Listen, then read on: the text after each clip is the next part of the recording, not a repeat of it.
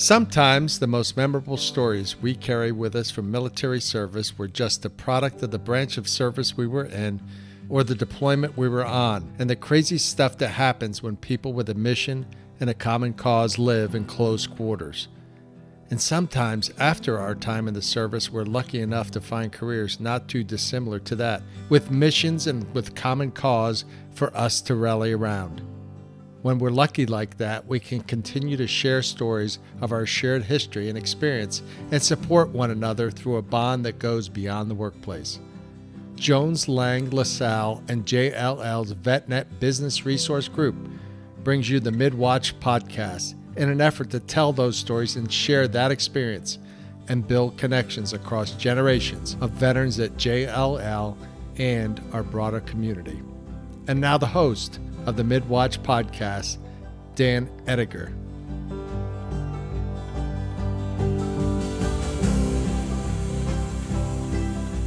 Hey everybody, once again, this is Dan Ettinger with the Midwatch Podcast. We're up to episode number 4, yet another fantastic guest that we're about to bring on to the show here in just one second. But before we get started, I can't tell you how happy I am with some of the feedback that I've gotten. Some people who are enjoying the show. That's fantastic. That's all I wanted to hear is people who would make some connections and get a kick out of the kind of stuff we're talking about. So please keep listening, pass it around to anybody that you'd like to, and we'll see where this community grows. And without further ado, our guest for episode 4, I think you're really going to get a kick out of this. It took me a little while to work on the name. I went through a couple iterations. I think I'm comfortable with it now. Welcome to the show, Jared Tomaszewski. Welcome to the Midwatch Podcast.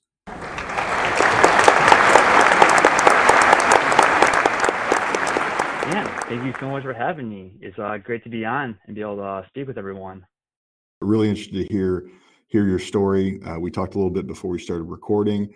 I'm staring at your LinkedIn profile. There's an Easter egg on your LinkedIn profile that if you don't say it, I'm going to say it. So we'll see where this conversation goes.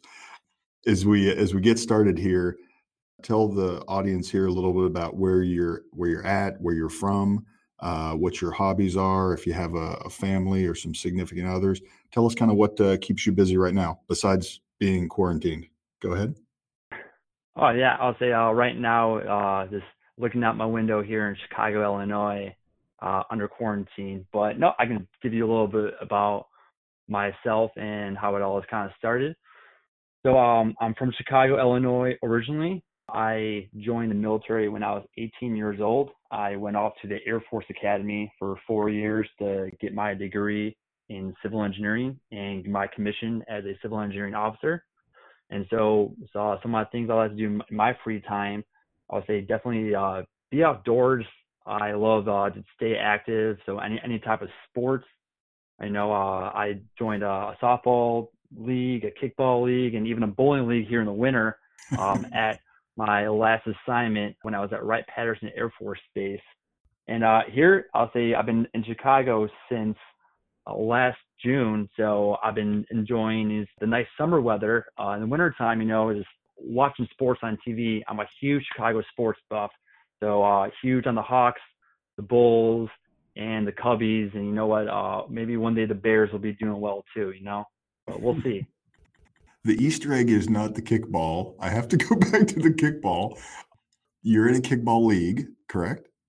Yeah, I was back in Dayton, Ohio. What position did you play? It was a little beer league that we had, and so I think everybody got the kick, but I was more or less in the shortstop position. So that was where the majority of people would kind of kick the ball to, and I'm 6'3", so I was able to kind of get that extra jump in height and pass the ball off to everyone else. So height actually did help there. That's awesome.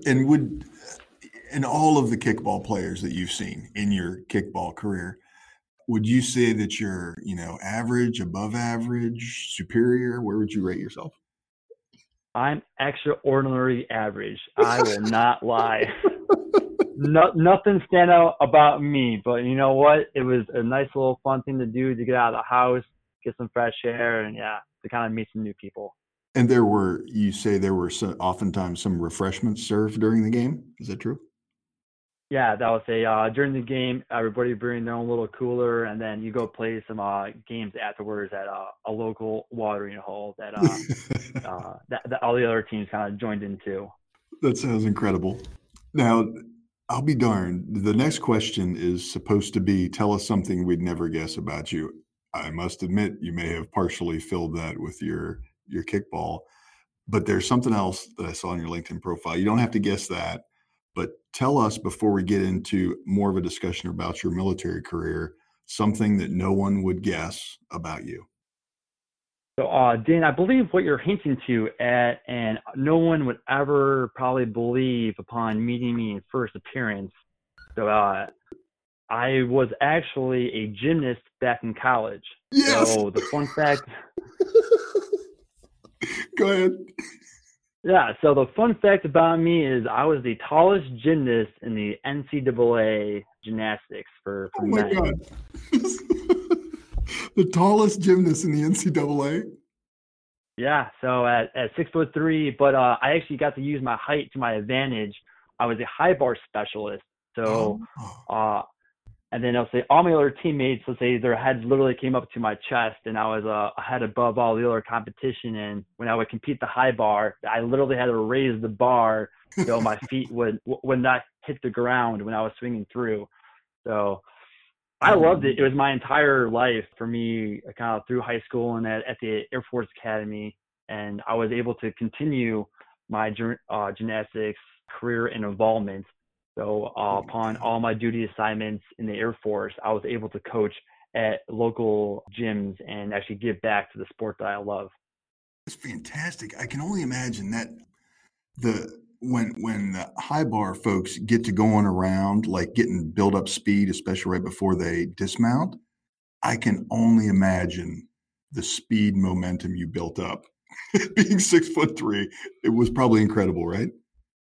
Oh yeah, and I'll tell you, my body still hurts to this day because of that, but yeah, I would say I think I have a body of a 80-year-old, and I'm turning 30 this month, and it's still recovering. But yeah, I'd say from the amount of speed, from the flips and the twists that you would go through in the air, and for all the landings, and I mean that's just high bar. But I mean, I worked out all the other 5 events, 6 in total. But yeah, I love the sport. It's crazy, and it's a shame that the COVID situation around the world had to postpone the Olympics one more year until 2021. Because I'm just thinking about all the athletes that had been timing and getting their routines and events prepped for this coming summer. But next year should be a really fun year for everyone, for all those sports and athletes. Yeah, I mean, on that note, as miserable as this whole quarantine thing is, I cannot believe once we get through the actual issue and start opening back up, what people are going to feel like, and the feeling in the air when people are like, it's time to go outside. It's going to be crazy. It's going to be the summer. People have been pent up for however long, and it's going to be this giant nation and worldwide exhale, right? It's going to be unbelievable. Oh yeah, and I actually kind of feel a sense of relief, because from my deployment, and I know a lot of our military members listening, is when you're on base lockdown, or when you actually are in your deployment. I mean, like you're stuck on base in whatever area that you're in. I was in Afghanistan, but I know when I came back home for my 2 weeks of R&R, I mean, I was rearing and ready to go. And so I'm excited that everyone else gets to kind of have the same feeling of once we're off of nationwide or state lockdown or whatever the situation that they're going in currently in the part of the world that they're listening, that we all got to kind of experience the rebirth of going outside and interacting with people again. Yeah, so that should be exciting for everyone. It will. And maybe sometime we can have an extra podcast just all about gymnastics, because I have countless questions right now. The last one I'll ask about the gymnastics, though, is again in the high bars, because you're a high bar specialist.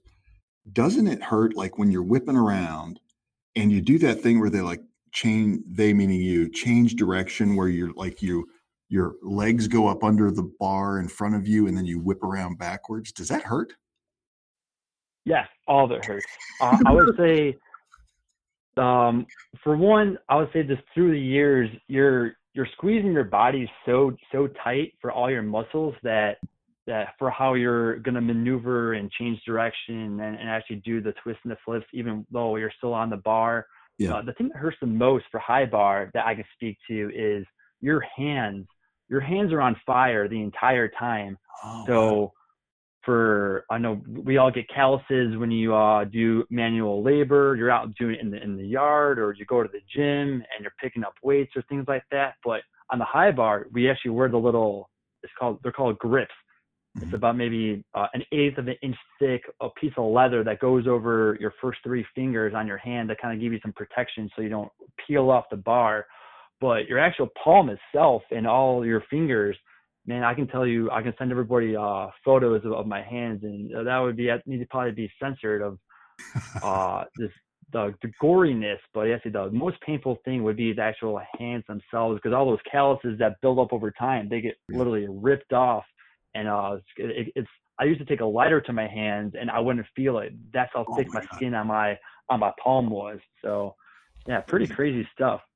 And I'll do this offline. I'm going to send you a note and see where I can get one of those outfits that you guys wear, because that looks really comfy, like comfy pajamas. Oh, so comfy. Yeah, our little leotards, absolutely, our competition uniforms. Oh my gosh, it sounds incredible. So thank you for sharing. That was fantastic. Let's get warmed up though on the military side and some story side here. Give me kind of a 3 or 4 minute kind of encapsulation of your career, kind of how you got into the military, what you did. I know you went to the Air Force Academy, so that might be an interesting thing to talk about for a minute or so, but then kind of your assignments and where all you've been around the world. And then we'll get into a couple of stories that mean something to you about service. Yeah, perfect. So I graduated from the Air Force Academy in 2012, where I was commissioned as a civil engineering officer. And I actually decided to go to the Air Force Academy. My two older brothers also went there as well. And so when I was in high school, my parents were actually pushing me towards to join the Air Force Academy. And as a bright young high schooler, I rebelled like everyone else in their teenage years. And I did everything to fight and say, no, I don't want to go there. And I was actually set up on scholarship to go to the Milwaukee School of Engineering, to Marquette, as well as the University of Illinois down in Champaign-Urbana. I had ROTC scholarships. And so finally, I kind of caved in because I got to see my brothers were jumping out of airplanes, traveling the world, learning new languages. And I'm like, you know what? I also get to keep going with my gymnastics career in college if I decide upon the Air Force Academy. So I did that for 4 years, and that I could go on for years of stories in itself of all the fun there. So if anyone has any questions about applying to a service academy, whether Air Force, Annapolis, or West Point, or even a Coast Guard, or even the Merchant Marine, please contact me on LinkedIn. I would love to tell anybody more about it if you have kids, friends, or loved ones, or anybody that are looking to apply. But from there, upon my graduation, I was stationed for my first assignment at Joint Base Pearl Harbor Hickam in Hawaii. So this good old Chicago boy got to finally free the coldness of Chicago and Colorado and had the bright Hawaiian sunshine for my first 3 years of active duty. And when I was out there, I was a public works officer on the base, as well as a construction manager on the Air Force and the Navy side of the house. So I was overseeing all the construction projects, as well as future planning of both installations for the Joint Base for my first 3 years. And that was absolutely amazing.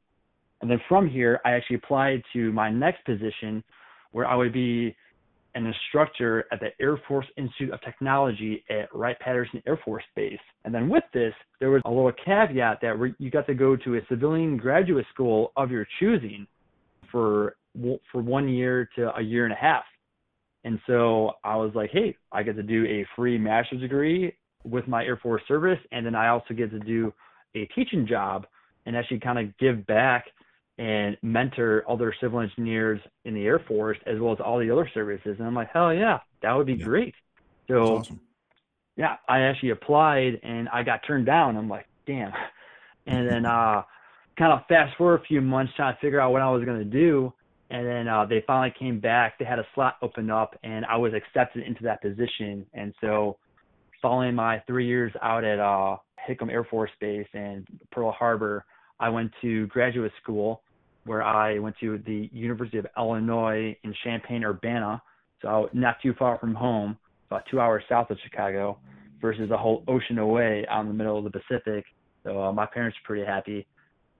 And I studied architecture there for 12 months. And then following that, I went and proceeded to be an instructor at the Air Force Institute of Technology for architecture and urban planning. So I did that for my last 3 years of active duty. And then following that, transitioned out of the Air Force this past August and joined Lang LaSalle. So that's my entire career right there. Outstanding story.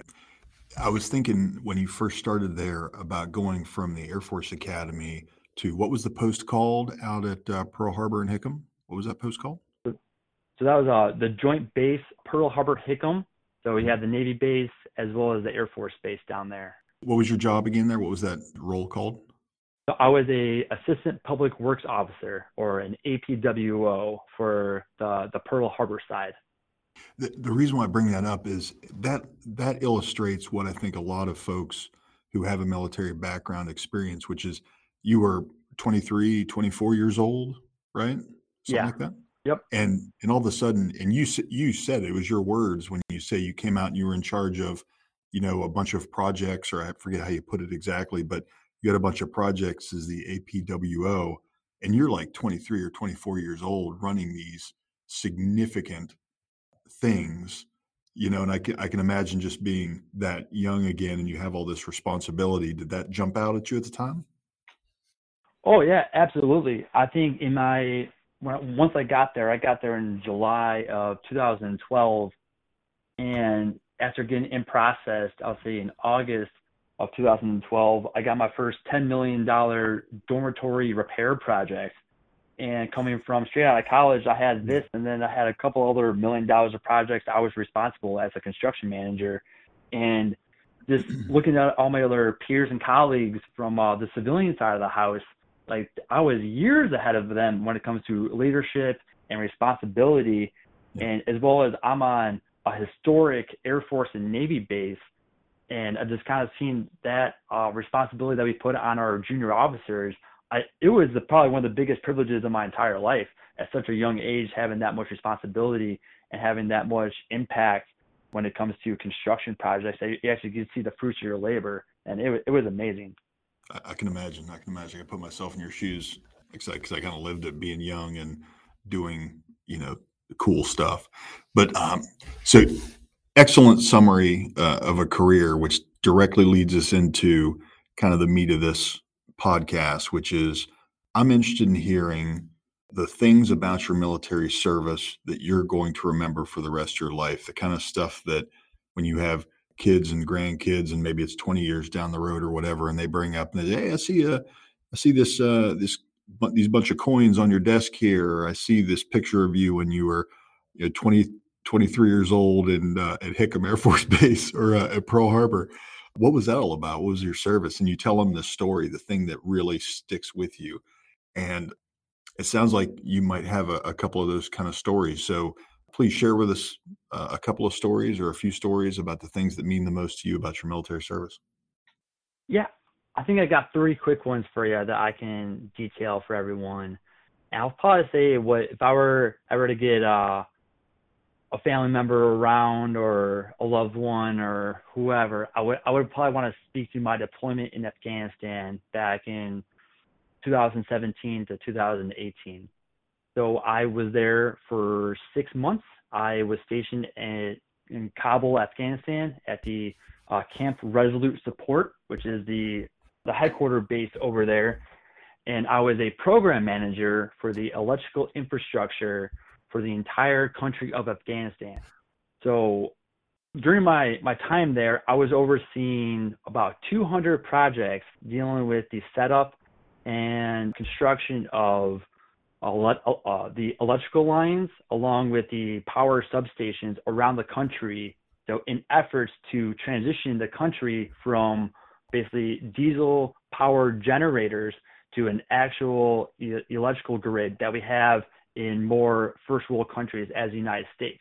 And that impact of what I was doing on a day-to-day basis as a program manager with a whole bunch of other project managers underneath me and working with the Afghans on a day-to-day basis, I'll say that was probably the number one story, probably even of my entire life so far, of just being able to travel around in helicopters and planes around Afghanistan, going to project sites, and then dealing with local nationals and the Afghans, as well as all the other services and our NATO partners over there. It was just absolutely, still for me, mind-blowing. It was incredible. Was it the same kind of a thing where you have responsibility for this big chunk of really important stuff, and you're kind of like, hey, this is actually me doing this. I'm the one actually doing this, and I'm here in Afghanistan and making this happen. Is that the thing that jumps out at you? Oh yeah, like I was the man that was responsible. I was giving briefings up into the 2 and 4-star generals that were out there, and along with me and the rest of my engineering team that was there I was stationed with, or for our team, I had Army, Navy, and Air Force, as well as one Marine who was a part of it was called CJ Engineering, so Combined Joint Engineering, and we were part of the headquarters function over there for all the engineering efforts going on within the country. And I was doing all the electrical infrastructure, so I was point lead for that. And I was, just kind of seeing that, I wasn't kind of a part of something bigger, but when it came to responsibility efforts, I was very humbling for me knowing that all these ongoing projects was the result of the fruits of my long nights and labor and phone calls and coordination with back in the States and also just cross country. It was very, very cool. I definitely hear you, and that makes sense to me. You said you had a couple more. Let's hear them. Oh yeah, I'll probably say my second one would go back to my first assignment when I was at Pearl Harbor, and I was being the public works officer. And I think just the impact of me being in charge of the Pearl Harbor base when it comes to anything construction related or public works. So talk about future planning, or we have a general wanting to get their office painted, or the grass isn't cut over here, or if there's a water main break and we need to get repair functions out there. So anything to kind of do with daily operations and maintenance to construction to future planning, me and my team were responsible for. And yet again, I was a young first lieutenant in the Air Force working on a Navy base. So also kind of seeing that joint responsibility of working with our sister branches that I think I was very, very fortunate to be a part of, because for other, let's say, junior officers, usually you're just on a Navy base, or you're just on an Army base, or you're just on an Air Force base, and you never really have that interaction until in your later years, where you actually kind of see that cross flow of, let's say, efforts between the different branches. But yeah, as a very junior officer, all I knew was being joint and say, no matter what uniform that you're wearing, you're able to kind of get out there and help the fight. That was pretty impactful, because let's say a lot of my projects, you can still see the bullet holes in the building.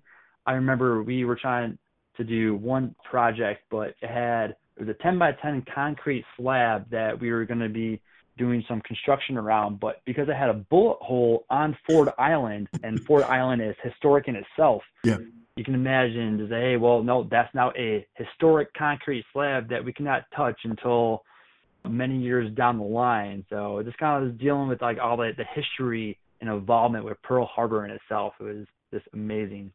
I wanted to ask, you've mentioned the history of that base a couple of times. Does that sort of thing really hit you? Like, does the the history and the connection and the mission and all that, did that really affect you while you were in the service? Is that something that you kept that was something really deep that connected to you? I would say absolutely. I think a lot of military members, past, present, and future, I think just service in itself of actually just contributing to something that's bigger than yourself, and actually being able to go out there and see the fruits of your labor, no matter how small or how big, but just being a part of a community. I think that was what was so, I guess, like impactful for me, because I mean, I'm out there and just knowing that we had this national tragedy happen here at Pearl Harbor. I mean, and then we have the boat that goes out to the Arizona Memorial daily for tourists. And that was part of my responsibility to make certain that all the infrastructure when it comes to roadways, piping, electrical, you name it, was okay for all the other sailors and airmen and just members on that base to make sure that they can perform their missions. Because I would say that installation was pretty pivotal for the Pacific, because we have also our Pacific Air Force Command out there. We got our Pacific Navy Command, and it's just a projection platform. So when you kind of go through your daily motions, say, yeah, you know what, I'm just kind of doing this one single construction project on the airfield today, you kind of gotta take a step back and say, well, when I fix the airfield, now we can have more C-130s and C-17s land that are delivering supplies and material to the warfighter around the world globally. And if you actually think about this, like, that's crazy. It's absolutely crazy about how everything is just interconnected, and you are able to contribute to the actual global fight. Yeah, I hear you.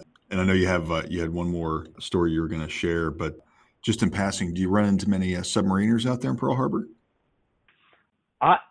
We had one Navy Seabee who was a previous submariner. Yeah. And I actually have not met any submariners. I did do a construction project for one of the submarine crews and their headquarters building, but very little submariners that I can probably interact. But I know probably through a friend of a friend, Dan, we probably know some similar people out there. I was going to say, I know that the submariners are pretty cool. You may have wanted to hang out with them a little bit. I'm just saying. So, So one last story before we move along. Go ahead. Yeah, I would say for my final assignment before I transitioned out of the military, I was at the Air Force Institute of Technology at Wright-Patterson Air Force Base, and I was an instructor of architecture. So we were doing continuing and professional education. So we would have students from all the services come to our little schoolhouse there at Wright-Pat, and we would do in-residence classes, or we would do online classes. But the one story that I thought was probably the craziest, because I would never have seen myself doing this before I would have joined the service, was we were doing satellite classes. So I was teaching architecture and urban planning to students around the world via a live stream in front of a green screen. And so I had students over in Japan when I'm in Ohio, and it was a live interaction. So just like how we are right now. So even though we are all remote and in quarantine, very similar to that, where we have literally instantaneous communication. They can type in their questions. I will call on a base, Dakota Air Force Base, what do you think about this? And then they can call in. I would hear them live. All the other students would too. I got to kind of play weatherman in front of the green screen on a weekly or monthly basis, depending on when my classes were. And I thought it was great. Turns out I'm not the best at knowing which way to look for the camera, you know. So they definitely do make it look easy when you watch the TV. Did you know what to do with your hands? Oh, man, my hands are all over the place. And but I definitely know how to bring the energy, because I mean, for me, I have 2 master's degrees. I've taken online classes and through the Air Force Academy, so I'm very well of knowing of as being a student all my life of like how to actually make sure people are engaged and are awake, because I would be that student where if you lose me, my mind's drifting off to God knows where, and I'm thinking about all the other things going on and not paying attention. So just trying to keep everybody engaged and make sure you have the active energy, so you're actually kind of fun and entertaining to watch. Well, wow, you're also learning in the background, right? Yeah, yeah. Well, excellent stuff, and you are 100% correct. Those were all three were fantastic stories. And so, tell us as we head towards the end here. We definitely want to hear what you're doing with Jones Lang LaSalle now, but tell us about the transition between where you're at in the Air Force and how you heard about JLL. Although you were already in the industry, so maybe that's really it. But tell us about how you heard about JLL and the process of coming on board, and then tell us what you're doing now. Yeah. Well, the whole process actually started, I was also pretty active on social media on LinkedIn through my transition months. About 6 months to a year out, I knew I needed to create a social presence that started making connections and building my network. So when I was about 100 days out from actually getting out of the Air Force, before I went on terminal leave, and where I could actually leave the base and start my civilian life, I made a post, and I had a family friend who was a part of Jones Lang LaSalle. They connected me to my current boss, Mike Perlato, who is in the Chicago office, and we got to talking. And so what all my experience as construction and project management, that is what I'm currently doing now in our PDS division in JLL, so Project and Development Services, here in our Chicago office. And so the only difference really is instead of wearing camo every day, I actually have to pick the clothes that I wear to work, which is, not going to lie, it's pretty tough because my entire adult life for the last 11 some years, I've been wearing the same boots and combat camouflage outfit. And now I actually got to make sure I look nice and kind of color coordinate. So very, very different. But, and specifically, you may not wear camouflage to work at Jones Lang LaSalle, right? Oh yeah, I have not worn camo here in a hot minute. It's good. And so you said you're in PDS doing projects in the Chicago area. Are you in markets? I am in the capital markets within our PDS division, within Chicago. So with that, I'm on the development management team, so our DM team out of Chicago. And I think this is probably one of the greatest teams to be a part of. And I was so excited to join. Is we do the entire breadth, width, and depth of projects. So come to a tenant interior, to we have a project over at the old post office that we are repositioning. And then we also just got a current win over at the Shed Aquarium that we're helping out with on our team. And I have projects down working with buildings that are the overbuilt of the tracks. So, I mean, we do anything, all the above, essentially. And rather than just kind of being pigeonholed, our team is like, hey, you need a project manager to kind of come out and help. Call us up and we'll be there. Absolutely. Especially, we're also not out of Chicago. We do projects anywhere within the Midwest. So we have team members working down in Indianapolis, Milwaukee, St. Louis, Illinois, and anywhere that you guys need help. That is where we're kind of offering our services. Excellent, Jared. Fantastic stories. It sounds like you're having fun in what you're doing. So, penultimate question. Are you ready? I'm ready. Shoot. Are you emotionally prepared for this?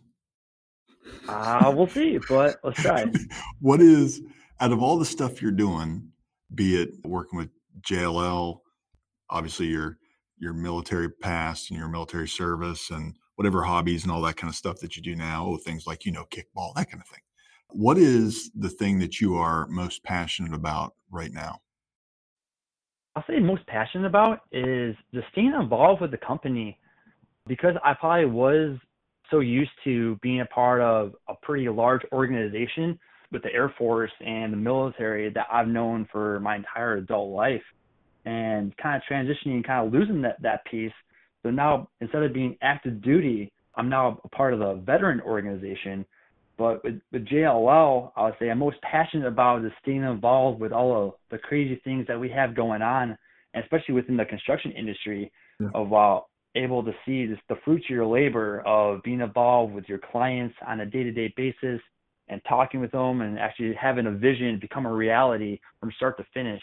That's what really gets me going out of bed every morning, and just contributing to all those efforts and actually being part of the JLL family. It's been a true blessing to kind of say the least. Jared Tomaszewski, excellent interview. Final question. How can people connect with you? Do you have some social you'd like to put out there if folks want to reach out and talk about some of the stuff? Yeah, absolutely. I am very active on LinkedIn. So if you can find me on LinkedIn, that is Jared, Jared, Tomaszewski. I'm sure my name will be spelled in there. But maybe you should go over it just in case. Yeah. So Dan, I was before we started, I was saying whenever people see me, I've heard my name spelled and pronounced every which way that it could ever be imagined. But it is Tomaszewski. So it's like Tom, who's a chef, and he skis, Tomaszewski. But not spelled like that. Not spelled like that at all. It's actually spelled like Thomas Zuski. So Tomas Zuski. It'll be in the show notes, so it'll be all good. Yeah, but no, you can follow me on the JLL Global. So if you can use my JLL email, and then, or if I have my personal email, you can always contact me at firstname.lastname@gmail. And between the three of those, I think I'm a millennial, so I'm always on my phone or computer that I have a pretty quick response rate that I'll be happy to engage back with anyone. Exactly. And congratulations if you're the only first name dot last name of you on Gmail. Excellent work. Absolutely. Yeah. Hey, no numbers involved. Truly good interview, Jared. I appreciate you making the time, and thanks for connecting with the team here. And if you want to hang on for a second as I hang up, we'll close out after the show's over. So thanks a ton, Jared. Hey, thank you so much, Dan, for having me. This has been great. You've been listening to Jones Lang LaSalle's The Midwatch Podcast with Dan Ettinger. Look for us on the web and social media, and please share with friends and family. Thanks for your support. Like us wherever you listen to this podcast, and stay tuned.